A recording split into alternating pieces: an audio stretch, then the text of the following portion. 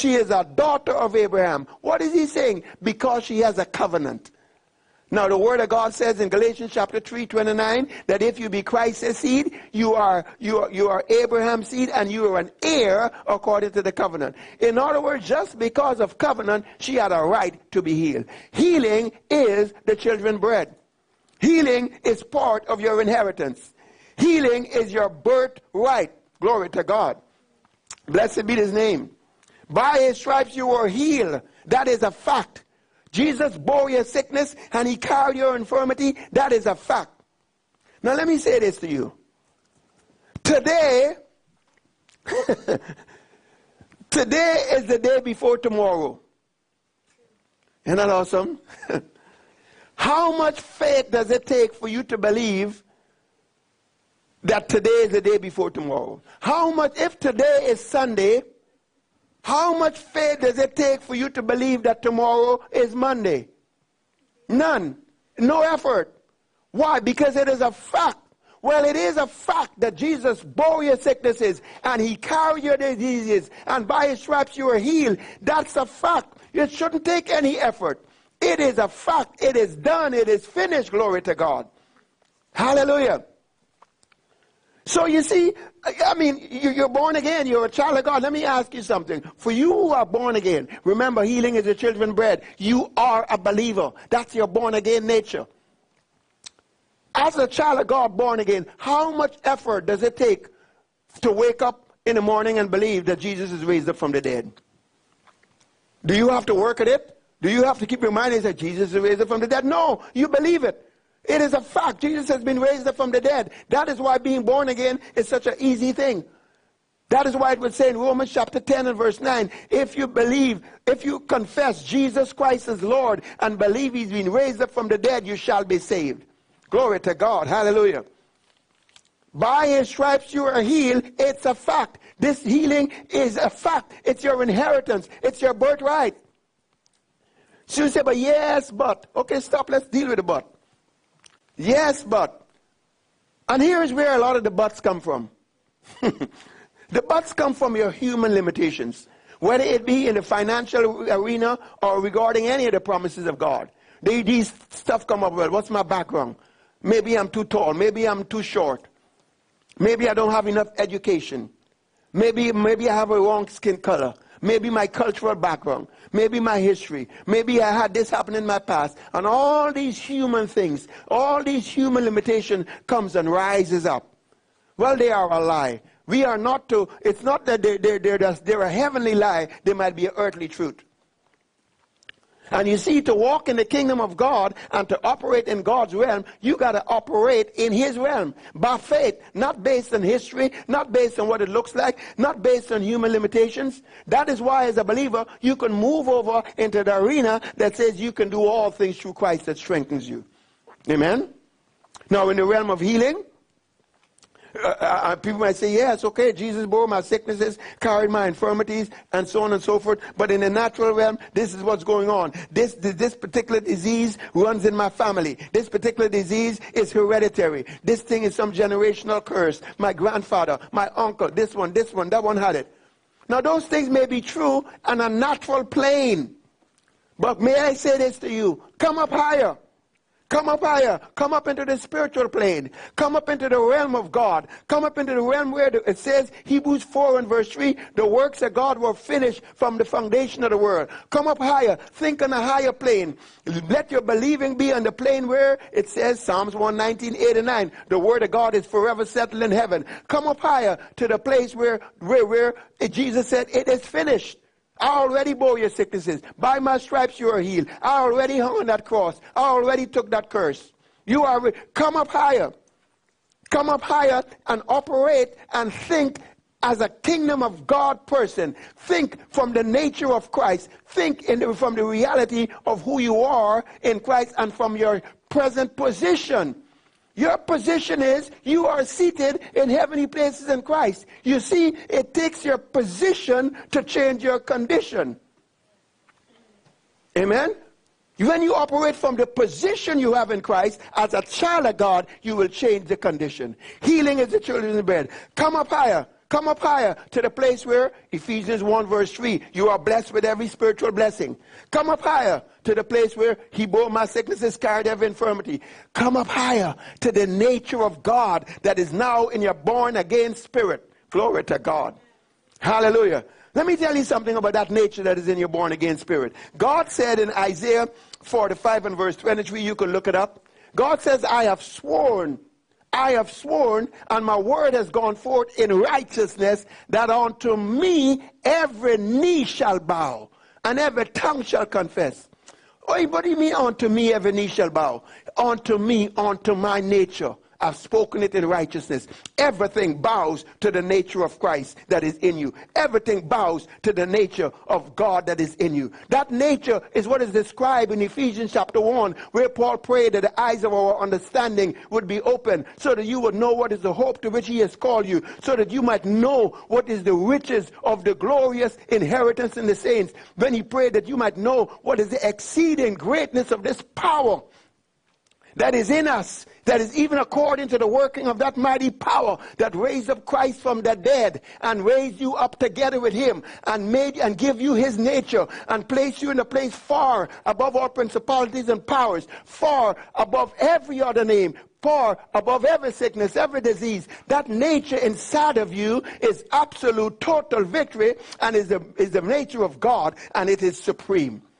In the same way it says in 1 John 3:9, that it is impossible for God to sin, and it is impossible for that nature in you to sin, because the nature and the seed of God remains in you. In the same way, it is impossible for that nature to have any sickness or disease.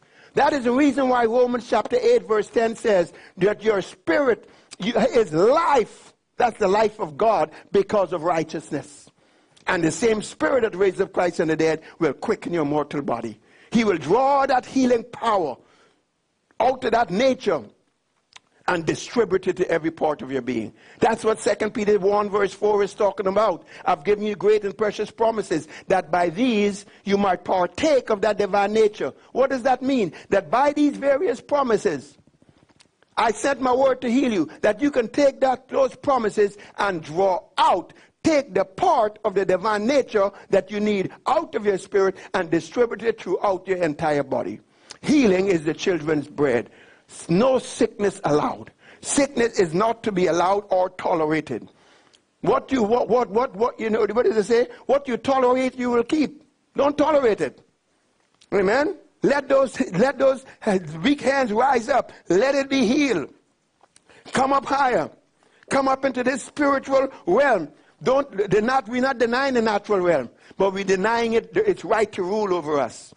That spiritual realm of God, it will rule, it will change the natural realm. Your position will change your condition. 2 Corinthians chapter 4 verse 18 says, we look not at the things that are seen, but we look at the things that are not seen, because the things that are seen are temporal, but the things that are not seen are eternal. They have the power to change the things that are seen. Glory to God. 1 Corinthians 1:28 says, God has chosen the things that are not to bring to naught the things that are. Hebrews 11 verse 3 says, through faith we understand that the worlds were framed by the word of God, and the things which are seen were made from the things that are not seen. The unseen realm, the realm of God, the realm of the kingdom, is greater than the natural realm. And it is able to change the things in the natural realm. That's the reason why God says put the kingdom of God is on the inside of you. Luke 17:21. The kingdom of God is on the inside of you. Hebrews 11 verse 1 puts it this way. It says faith is the very substance of things hoped for and the evidence of the things not seen. You see, when you believe what's already finished, when you believe what's already done, when you believe that these things are facts, it's done, it's settled in heaven, when you believe that, then your faith will give it substance and cause it to be made manifest in the natural. Hallelujah. Glory to God. Hallelujah. You say, oh yeah, this runs in the family. Grandpa had it.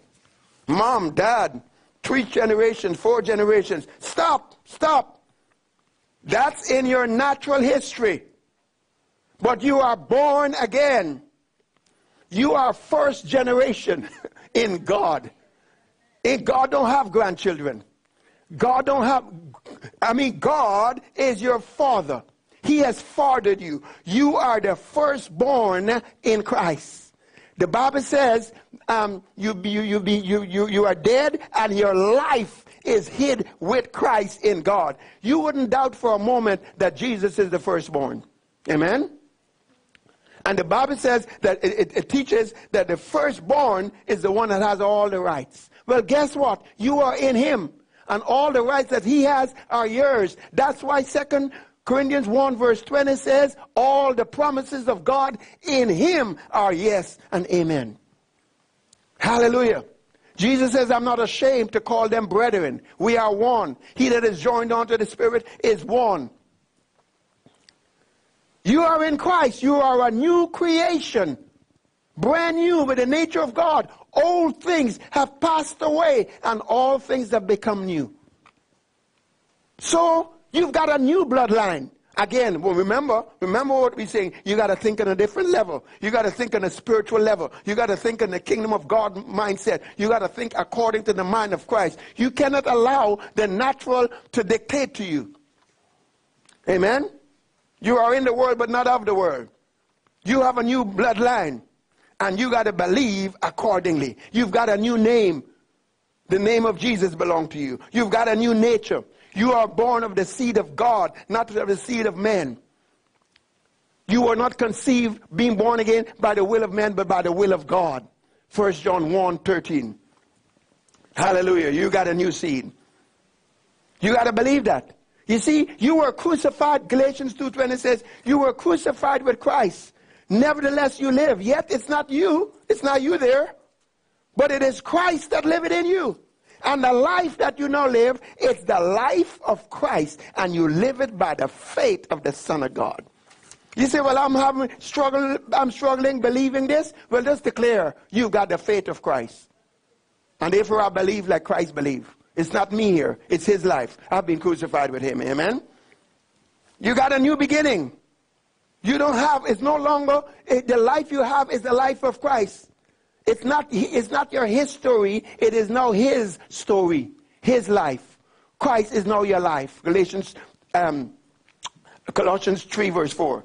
Now in Revelation chapter 5 verse 9 it says, they sang a new song saying, Jesus, you are worthy to take the scroll, to open the seals, for you were slain, and you have redeemed us to God by your blood, out of every tribe and tongue and people and nation. The Amplified says, you've purchased unto God out of every tribe, every language, every people, every nation, every nationality, every culture, in other words, you have purchased us and you've redeemed us out of all of these human definitions, that realm of humanity. You are divinity wrapped up in human flesh. Christ in you is the hope of glory. The fullness of the Godhead dwells within Christ, and Christ is in you. Glory to God. You've got a brand new identity, but you're redeemed out of all those human limitations because you're born again. All right, let's put it this way. Because you were crucified with Christ, what happened? In other words, then, what we're saying is this. Jesus' death finished you and put an end to you, and now the life you have is the life of Christ. Let me circle the wagon, come on next angle. Jesus' death put an end to the claim of humanity over you, so that humanity can no longer make that claim on you. The Bible says in 1 Corinthians chapter 6 verse 13 that the body is for the Lord and the Lord for his body. In verse 17, he that is joined to the Lord is one spirit. Verse 19, know ye not that you are the temple of God and that God himself dwells in you? Therefore, verse 20, glorify God in your body and in your mind. This body was not made for sickness. It was made to bring glory and honor to God. Ephesians 5:30, you are members of his body, of his flesh, and of his blood. Now these are wonderful things, but look, it's that way in the realm of the spirit. But for you to make it so in your own life, you've got to say this. You've got to believe this. You've got to declare this. How long? Continually. You got to declare these oneness. You got to declare these truths continually. 2 Corinthians 5 verse 14 says, the love of Christ constrains me. It compels me. It controls me. It dictates to me that if one died for all, then we're all dead. So that they which now live, I'm alive in Christ, no longer live for themselves, but unto him that died for them and rose again. So you're no longer living unto yourself, but you belong to him. You belong to him. Now the effect of the fall of the first Adam, if the effect of that, you see, here is the problem with believers. And again, I'm trying to make one point. I want to get across to you and bring you to a place of the full assurance of faith where to know that healing is the children's bread. Healing is your right and privilege. Healing is your inheritance. But one of the reasons why believers struggle in this area of healing, and this is not to put them down, it's not to bring any condemnation, but the very struggle that they have brings out the point that the first Adam and the effect of the first Adam and his fall has a greater impact on their life than the triumph and the life of the second Adam. It ought not to be so. By sin, through the fall of Adam, came death into the human race. But by the resurrection of Jesus has come life. So that now, as he is, so are you in this world. Well, how is he? He's healed. He bore the sicknesses, he carried the diseases, and he was crucified, he was buried, but when he was raised up without them. And you were raised up with him, without those sickness, without those disease, alive unto God, alive unto righteousness, unto a new inheritance by the resurrection from the dead. So the effect of the second Adam must swallow up the death that flows from the first Adam. You can look up these scriptures, 1 Corinthians 15, 54, 1 Corinthians 15, 22. You can check those out. But you need to acknowledge. You see, there's a power in acknowledging of the truth. The acknowledgement of the truth is what produces the God kind of life. Titus 1 verse 1. So you need to acknowledge every freedom from the claim of humanity on you. John 8:36 says, whom the Son sets free is free indeed. Now, is that true? If that is true and you are free indeed, it means you must be free from all these limitations that come from humanity, all of this other stuff. You got to be free from it. Stand fast, therefore, in that liberty whereby Christ has already made you free. That's how it is in the spirit. Remember, we operated from a different realm. Man, we come from another place. And don't be brought into the bondage again to fear. Because you've got a spirit of adoption.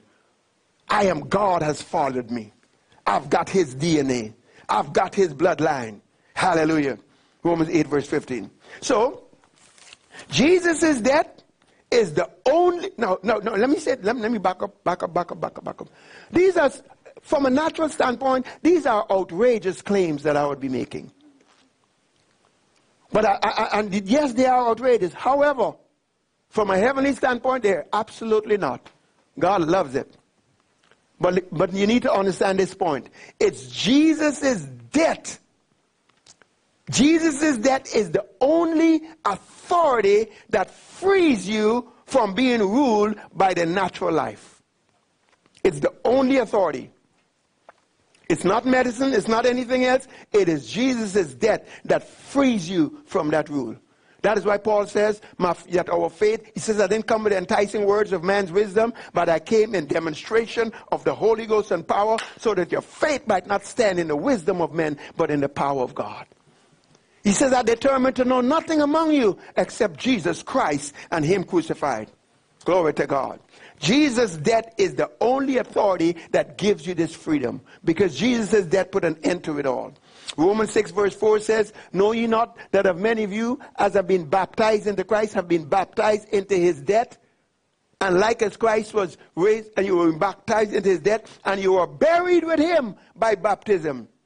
Now, when you were buried with Christ, that put an end to all of your history. All of those old things, they passed away. All of that hereditary stuff, the human identification, they're gone, buried. Now, in resurrection, you've been raised up. And in resurrection and ascension, you have a new life. It is the life of Christ. You no longer have that history, but now you are the epistle of Christ. It's not about history, it's now about his story. His life, his love, his power, his joy, his peace, his truth. His health is now your health. You are members of his body and of his flesh and of his bones. As Jesus is, so are you. As Jesus is, so are you in this world. He has made unto you wisdom, righteousness, sanctification, and divine health. 1 Corinthians chapter 1, verse 30. So, you are redeemed. You are absolutely redeemed. Now, in conclusion, is this stuff all automatic? No. You got to believe. It takes faith. The Bible says if you want to, 1 Timothy 1, verse 11 and 12, in essence says that if you want to pursue this righteousness, functioning in this oneness, having the life of Christ as your own life, operating in his authority, having all these rights and privileges, if you are going to pursue righteousness, this is what it takes. 1 Timothy 6, verse 12, you're going to have to fight the good fight of faith. You're going to have to earnestly contend for that faith. Jude, verse 3. How are you going to do that? You're going to have to be armed with truth. You've got to be armed with truth. It is by truth that it is the knowing of the truth that brings about that freedom and that liberty. You got to be armed with truth. You got to have the truth knowing that it is finished. Jesus finished it all. You've got to have the truth and acknowledge every good thing that is in you in Christ. All of these blessings that are inside of you, you need to acknowledge what they are. You need to acknowledge what's finished. You got to be armed with the truth. And don't beware. Beware. Look out for those rattlesnakes. Beware of calculated pessimism. And what do I mean by that? When you analyze and when you take information coming from the natural realm that is a contradiction or contrary to what is settled in heaven. But it seemed to make sense. We walk by faith, not by sense. We walk according to what is finished. And then also too, you got to magnify the word of God. You got to magnify God. The Bible says in Psalm 70 and verse 4, let them shout for joy and be glad. If you love his salvation, and if you love his deliverance, if you love walking in divine health, magnify the Lord, make him big. You got to remember that he is the creator of the heaven and the earth, and whatever might be trying to assail you, that is coming against you, nothing is too difficult for him, and whatever it is minute in comparison to his might and his power. Make God supreme and far bigger than the situation, than the problem. God magnifies his word above all else. You need to do the same. Someone might say, well, that's all good, but no more buts. You are coming into the full assurance of faith. Let me leave you with this. Jesus said in Mark chapter 4, verse 24, that the way you measure it, it's measured onto you. Somebody else might say, well, I don't see that way, I don't believe this, and this is coming out, taking this out of context, and whatever. Jesus says, according to your believing. How do you believe it? How do you measure it? I have all of these resources for you. It's like I have more than you can ever ask or think. Now you can take however much you want, but you're going to have to measure it out. Are you going to use a timber? Are you going to use a fork? Or are you going to use a bucket, or better yet, a dump truck? How do you measure it? Let me share with you something that happened to me several years ago. It's a little bit on the gross side, but it illustrates the point. I remember several years ago, I was teaching a Bible study back then, and it seems that, and I got chicken pox.